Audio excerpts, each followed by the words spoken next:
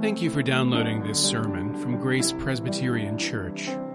Grace is a church where people seeking more grace, more depth, and more community can start finding their way and sharing their gifts with the world. You can follow us online at graceforsiouxfalls.org. He said to them, "Because of your hardness of heart, Moses allowed you to divorce your wives.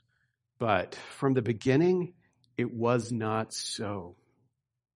Jesus said to him, "If you would be perfect, go, sell what you possess and give to the poor, and you will have treasure in heaven.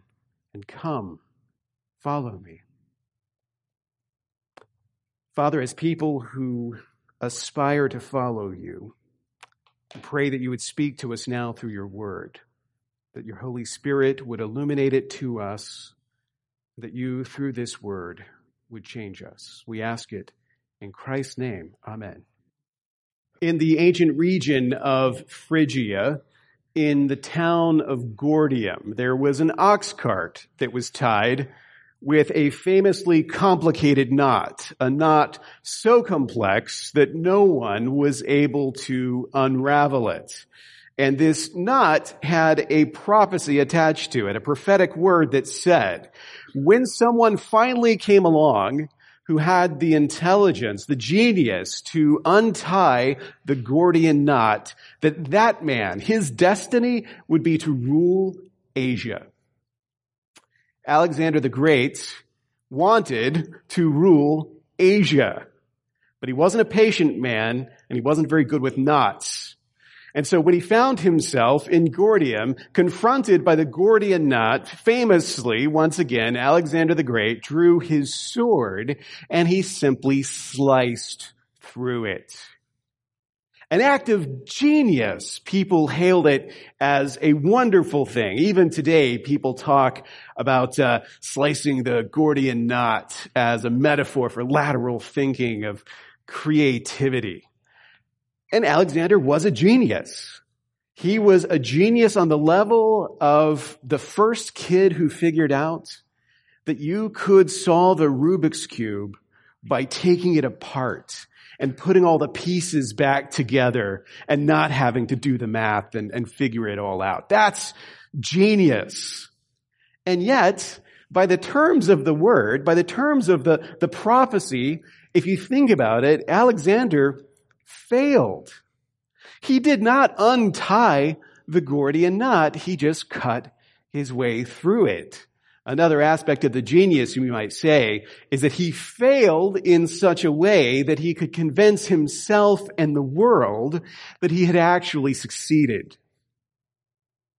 Sin is a knot.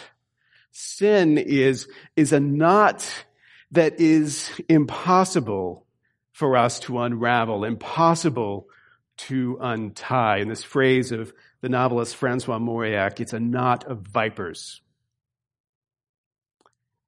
But we're all geniuses after the fashion of Alexander the Great. When we're confronted by the problem of sin, we solve it, just not according to the rules. We sidestep it. We sidestep the problem. That's what Matthew 19 is about. If you can't sidestep, or if you can't solve the problem according to the rules, you can get around the problem in some clever way. You can avoid it, and it amounts to the same thing. You can convince yourself and the world that what you've done is actually genius.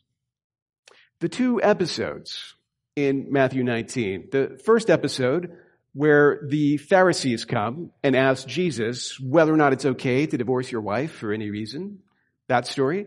And then the second episode where a rich young man comes to Jesus and says, "What do I need to do to inherit eternal life?" Jesus tells him, and the guy's like, "Cool, I've done all of that." Those two episodes together, in the big picture, are both stories about sidestepping that knot of sin, about sidestepping the call to repentance.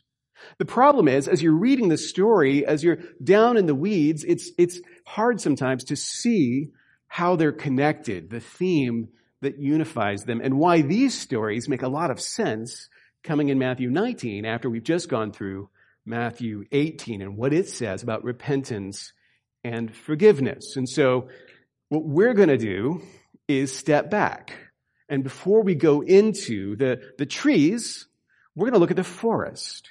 We're going to draw some observations about the chapter as a whole and what it tells us about sidestepping repentance. Repentance is hard.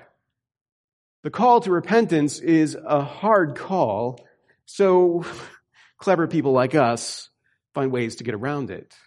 But those ways are deception.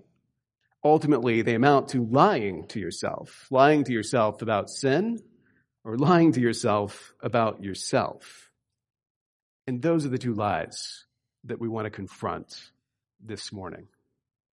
I'll give you a phrase to keep in mind. It's not, I guess it is alliterative, but it's better than alliterative. It's sibilant. Here it is.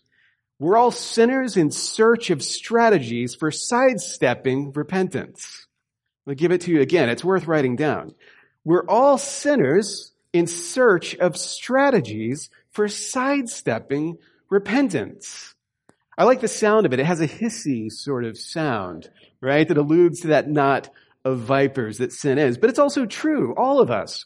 We're all sinners, constantly searching for strategies, for workarounds, for ways that we can sidestep the call, the need to repent of our sins. So I want to ask two questions. First, why?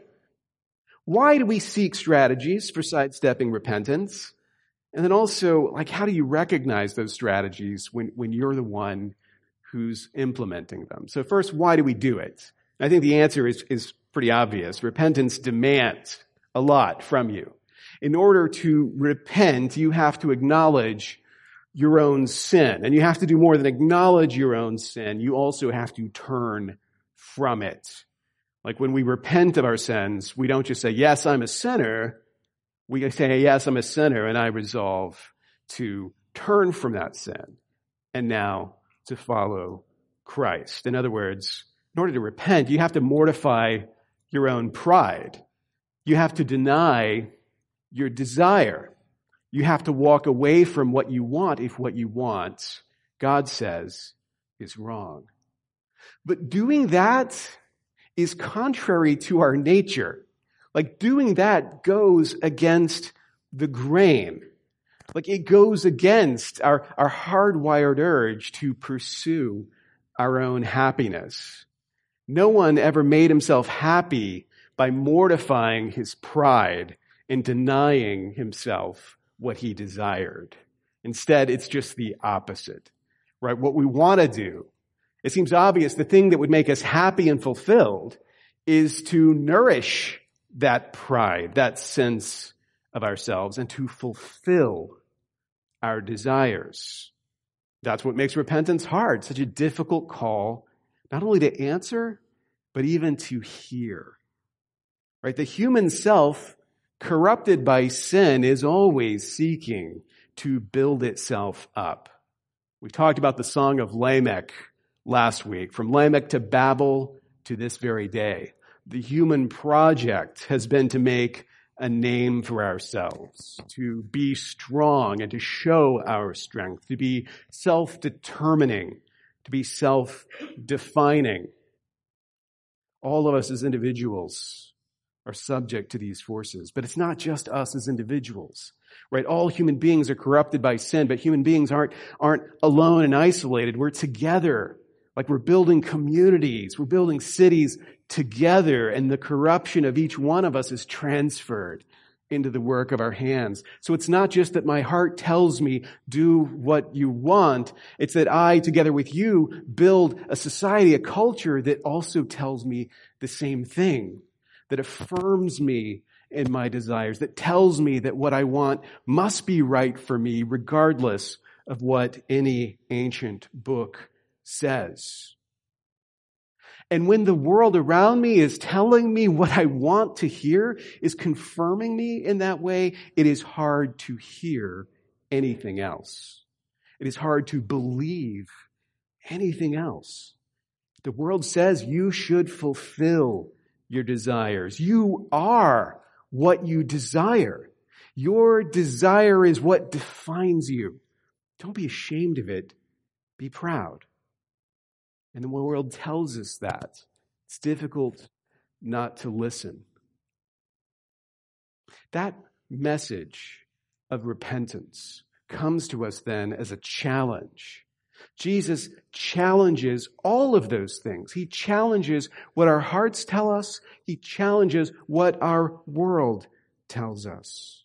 He tells us that our sinful desires are destroying us, not making us, and that the only answer is to humble ourselves and to repent.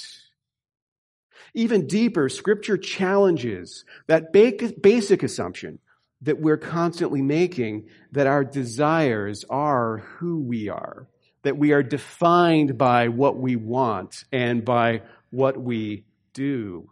In Romans 7, the Apostle Paul acknowledges his own sin, and he acknowledges the power of his sin over him, even as a follower of Jesus Christ. But in the act of naming that sin and confessing that sin, he also does something interesting. He distinguishes between himself and his sin. They are not the same thing. They do not define him, those desires. He says, "For I do not do what I want, but the evil I do not want is what I keep on doing. Now, if I do what I do not want, it is no longer I who do it, but sin that dwells within me." He acknowledges a complexity in the fallen human heart that seeks to follow after Christ, divided now against itself, no longer defined by the desires that rule and reign, but instead by something else. That your desires could be in conflict with who you are and not revealing who you are. There is a great power of self-recognition that only comes when you can separate yourself from your sin. When you can separate yourself and who you are from the sinful things that you have done, only then can you begin to see yourself as you truly are. But that's a hard truth. So it's no surprise that we seek to get around it. So the question is, how can you tell when you're doing that? How can you tell when you're trying to sidestep the call to repentance? Well, Matthew gives us two case studies, if you will, two stories that illustrate different strategies for sidestepping repentance. But before we think about those stories, I want you to think about that question in the abstract. What are the signs? What are the red flags that I might look for to see when I'm doing this? I'm going to give you two things to think about. First, whenever you convince yourself that the Bible endorses whatever the world says is right, you should be skeptical. Whenever people tell you that this ancient, alien book written by the Holy Spirit over the course of millennia by many different human authors in very different cultural contexts to us, actually, if you study it, basically teaches what everybody today, at least every right-thinking person today, already believes, you should be skeptical. How likely is it that any ancient text basically shares the values of the 21st century? It's unlikely. And in the case of the Bible, very unlikely indeed. When you find yourself hearing those things or thinking those things, that could be a sign that you're doing it, that you're trying to find a workaround, trying to sidestep the call to repentance. Now, I'm not saying it's impossible that you've been told the Bible condemns things that actually the Bible doesn't condemn. That does happen. There are people who've grown up in church who will tell you, hey, the Bible says this is wrong, but they only say it because they're not actually aware of what the Bible says and doesn't say. Right? They're ignorant of what it says. I'll give you one example. I grew up in a church where everybody knew that the Bible said it was a sin to consume alcohol. Like that God, He made grape juice so that people could have something wine-like to drink without drinking wine, because that was a sin. Which is difficult to maintain if you've ever read the Bible. It's hard to hold on to that.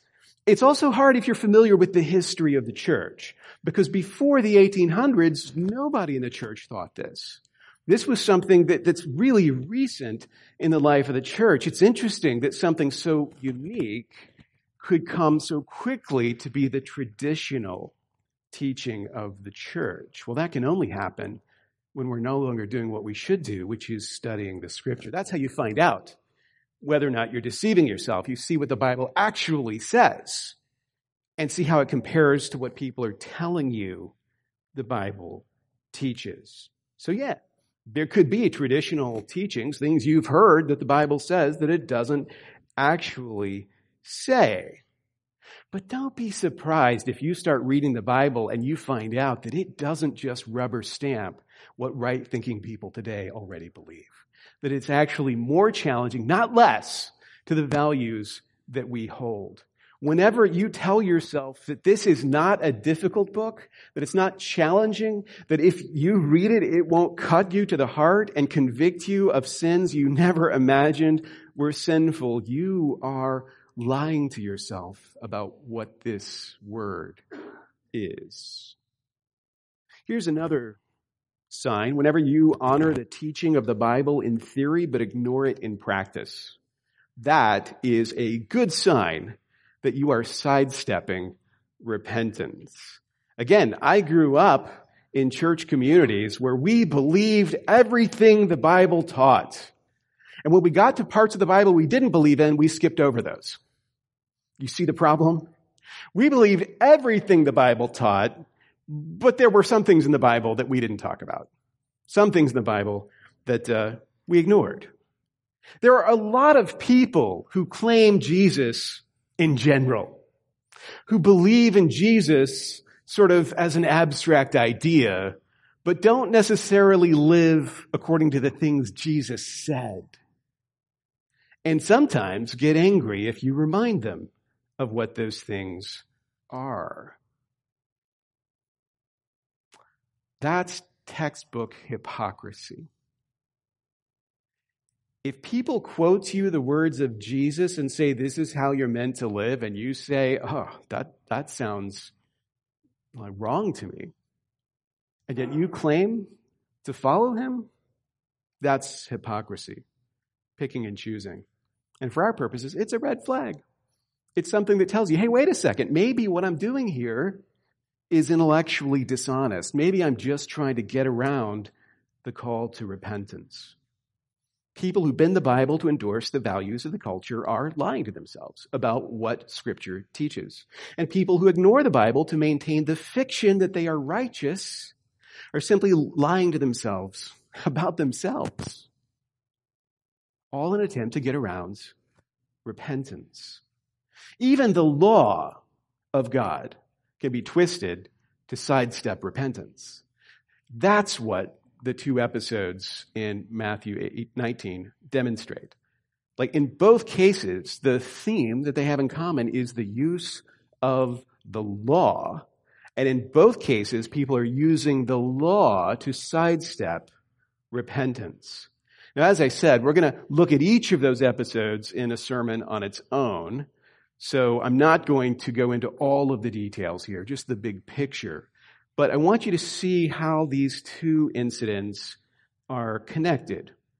In the first episode, the Pharisees come to Jesus and they ask a kind of two-part question. They start off in verse 3. They say, is it lawful to divorce one's wife for any cause? And Jesus says no. And then when Jesus is done, they kind of hit him with the second part. Why then did Moses command one to give a certificate of divorce and send her away? So they're trying to use the law to entangle Jesus.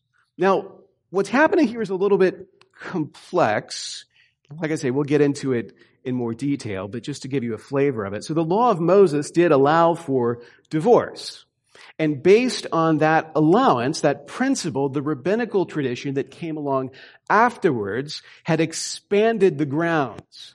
So they took the principle in the law that it was possible to get a divorce, and then they expanded all of the different things that would justify it, and now the Pharisees bring the most extreme interpretation, the most extreme theory, basically that it would be allowed for any cause. These guys are basically thinking that Jesus is going to endorse 21st century values, right? He's doing the very thing, anachronistically, that we just talked about. Like, is it okay to divorce your wife for any cause? And if it isn't, then why did Moses make an allowance for divorce? Well, Jesus explains this as he refutes these things. He says, no, in the first case, it's not okay. He refers them to the example of creation. When they bring up the law, he says the law accommodates this practice because of the hardness of your hearts. In other words, the law doesn't always set the standard for perfect righteousness. Sometimes the law regulates unrighteousness. It reins in human evil. Right? So they're essentially saying that these rabbis who say divorce is permitted for any cause are reasoning from a principle that is found in the law, and they're asking whether that's a legitimate way of interpreting. And interestingly, if you read your Westminster Confession in chapter 1, you'll find that the Westminster Divines say that it's not just what Scripture teaches explicitly that is authoritative, it's also what can be deduced by good and necessary consequence. So going to the Bible, finding principles, and then extrapolating from those principles is good interpretation. But Jesus says that's not what you're doing here. You're making a mistake. You're deriving your lessons from the wrong tradition. You're interpreting wrongly. Like the law accommodates human sin because of your hardness of heart, he says, and that sinful hardness is the wrong foundation for interpreting the spirit of the law. Your starting point for thinking about God's intention and God's will shouldn't be the moment where he accommodates sinful hardness of heart.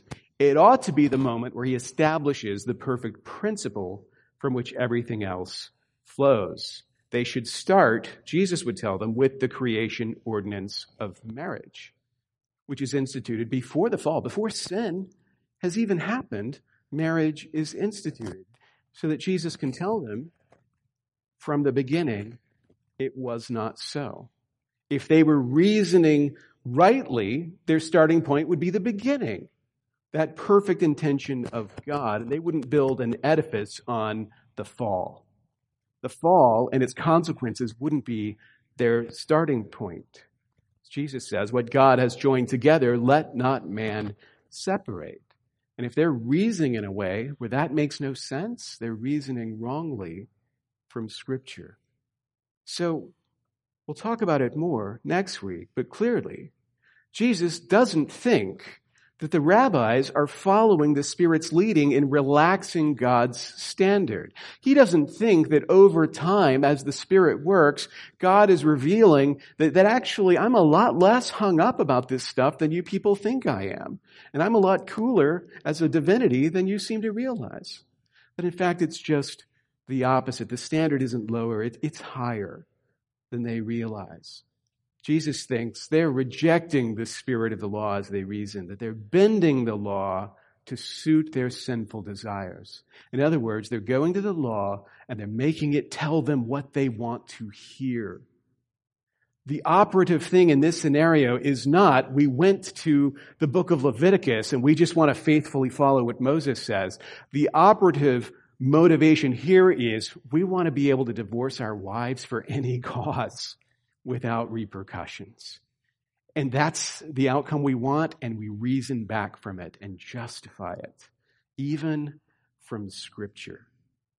That logic, the logic of the Pharisees, is alive and well today. You can take literally any sin. If you picture a sin in your mind, something the Bible condemns, when you go home, you can Google it, and you will find some pastor, some theologian who will explain in really sophisticated detail why the Bible doesn't condemn the thing that you think the Bible condemns. In fact, it probably celebrates that very thing. Why? Why would it be so easy to find really clever people laying out arguments, getting around even the most explicit prohibitions of the Bible. Because if it's not a sin, you don't need to repent of it, and you don't need to give it up. That's the motivation. If it's not a sin, I don't have to give it up, and I will move heaven and earth to explain to myself and to you why it's not. That's what's going on. That's what's going on. Bending Scripture will let you sidestep repentance. The rich young man has a different problem. When the rich young man comes to Jesus, he's not looking for a way to sidestep repentance, really so it seems, because he doesn't need to repent, because people have to repent when they've sinned, and the rich young man has not. How do I inherit eternal life? Easy, Jesus says, you keep the law. That man does not despair when he hears it. He's like, oh good, all these I have kept from my youth. Is there anything else that I lack? Is there more that I need to do? He's eager. Like, I've kept the law, but I was just wondering, like, is there something else I could do to lock this in? And Jesus is like, yeah, great. Glad you asked. Sell everything you have and give it to the poor, and then come and follow me. That represents a problem to this young man. So again, we'll look at this in more detail in a couple of weeks. But what's interesting here is the way Jesus responds. It's different, right? He doesn't attack the reasoning. Instead, he tests the heart of the man. Right? He introduces the need to sacrifice and then sees how this man responds. It makes sense. Different problems, different solutions. The Pharisees are lying about the spirit of the law, so Jesus refutes them by correcting the foundation of their reasoning. But here's a man who's lying about human nature. He's lying to himself about how righteous he is. And so Jesus refutes him by calling him to Christ-like sacrifice. Self-deception is a powerful force in freeing us from the call to repentance. When this young man believed that the law only demanded things that would cost him nothing, because he'd already done them, he'd already kept them, then he was confident, and he could go to Jesus asking for extra work, for new assignments. But once he realized the true demand of righteousness, Matthew says he went away sorrowful, for he had great possessions. There's an inevitability to the way that Matthew tells that story. And you think, well, yeah, right, of course. I mean, this is a problematic teaching of Jesus right here. When he says, keep the law in perfectness and you will inherit eternal life, we're like, yeah, I mean, that is how that works. But when he says, sell everything you have and give it to the poor and follow me, we're like, well, Jesus, that sounds like communism. Like, I have a problem with that. Like, that's too far. Surely you don't mean liquidating my assets will save me. Like, that sounds crazy. But again, it's sacrifice, right? It's the call to sacrifice. But that young man could have responded differently, right? That didn't have to be the end. Like, if his heart really was where he thought it was, maybe the natural way to respond to Jesus' words would have been, oh, great, thanks. Yes, I'll get right on that. Let me sell everything, give it to the poor, and then I'll come join you guys. And you'll have another disciple, which will be good because you might need a spare later on. That's not what happens, though. This perfectly righteous young man, when the God of the universe, the one through whom all things are made, says, all you need to do is sell the possessions that I've provided for you and give them to the poor and then come follow me where all your needs will be taken care of. All he had to do was say yes to that. But to say yes to that was hard. It was costly. And so, again, he wanted to get around it, right? He experienced sorrow. He experienced despair. If the church today is full of clever sinners who are sidestepping repentance by bending the law, it is also full of willfully blind moralists who are convinced that they are keeping the law, or at least being good enough to be righteous in the eyes of God. And some people convince themselves God is pleased with them because God's standards are so low. Other people, though, convince themselves God is pleased with them because their own conduct is much better than it actually is in the eyes of God. But the thing I want you to understand is that neither one of those responses is an anomaly. There's nothing strange about the presence of those things in the church or in any human culture. Those responses are the norm. That's the default reaction to the call to repentance. When you're called to humble yourself and to turn from your sin and to follow Christ, these are the first places that you will retreat in order not to hear that call. And if you hear it, not to have to answer it. The problem is those default responses are also utterly wrong. You can't follow Jesus while sidestepping repentance. Because when you follow Jesus, the path he takes you down leads you straight to that knot, straight to that complicated, interwoven knot of your sin. And something's got to be done about it. And what he calls us to do is to repent and to believe. Not to despair.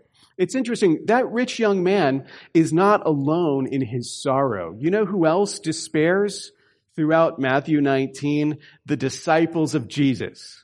In fact, I would argue the most depressed people in Matthew 19 are the actual people who claim to follow Jesus. Because in both episodes, we get this response, this coda, where the disciples react to what Jesus is saying, and the reaction is not encouraging. When Jesus explains to them, no, the Pharisees have marriage all wrong, and God's view of marriage is up here, the disciples, their takeaway, they say, well, I guess it's better not to marry then. Like when they hear the reality, their first response is, I guess we should give up on marriage. And then, in the second episode, when Jesus starts talking to them about the difficulty for a rich man to enter into eternal life, their response isn't, well, I'm glad we're not rich. Their question is, well, in that case, who can be saved? Like, they're willing to despair, not just over, like, marriage, happiness in this life, but to give up on eternal life itself, as if it's an impossibility based on what they hear. When they realize how high the standard is, their response is to despair. That makes sense. If the law can't be bent and the law can't be kept, then there is no way to attain righteousness in the sight of God. Always assuming that the reason we were given the law was to attain righteousness in the sight of God, which Paul says is wrong. Paul says in Romans 5 that the law was given to, in his words, increase the trespass. In other words, the reason the law was given was not so that you could start being good and keep it. The reason the law was given is so that you could compare yourself to the law and see how far short you fell. That's the purpose. Paul doesn't say that the law was given to increase the trespass so that we might despair. He says the law was given to increase the trespass so that grace might reign. To demonstrate that there could be only one solution. To show how all your workarounds, all your sidestepping will accomplish nothing, and how the answer that you were given was the right answer and is the only way forward. The actual way of salvation. The path to eternal life is to follow Jesus Christ, to follow him through the knot, not around it. Jesus kept the law without bending one jot or tittle, and through repentance and faith, his righteousness is given to us. It's a cloak to cover us so that we might stand in righteousness before God. So don't despair. Don't despair. It's a hard call. It's a difficult call. It's a hard thing to acknowledge your sin, and it's a harder thing to turn from it. But in the face of that call, don't despair, just repent. Sin is a parasitic corruption, right? Like all parasites, when it's threatened, it fights. It wants to stay in its host. So when sin hears the call to repentance in you, it attacks. It goes on the warpath because it wants to remain in your life. But repentance in Jesus Christ breaks the power of sin and begins the healing. Your pride will tell you that repentance is too much to ask, and your corrupt desires will tell you that repentance will destroy you. But to give up what the Bible calls you to give up, to turn your back on sin, will unravel your very identity. But none of that is true. These are just lies sin tells you so that it won't be flushed out of your system. Humble yourself before God. Turn from your sin. Come to Christ. The cross doesn't sidestep sin. Jesus cut straight through that knot that binds us. If we're honest about Scripture, if we're honest about ourselves, then the only thing to do is to repent and to believe in Jesus Christ.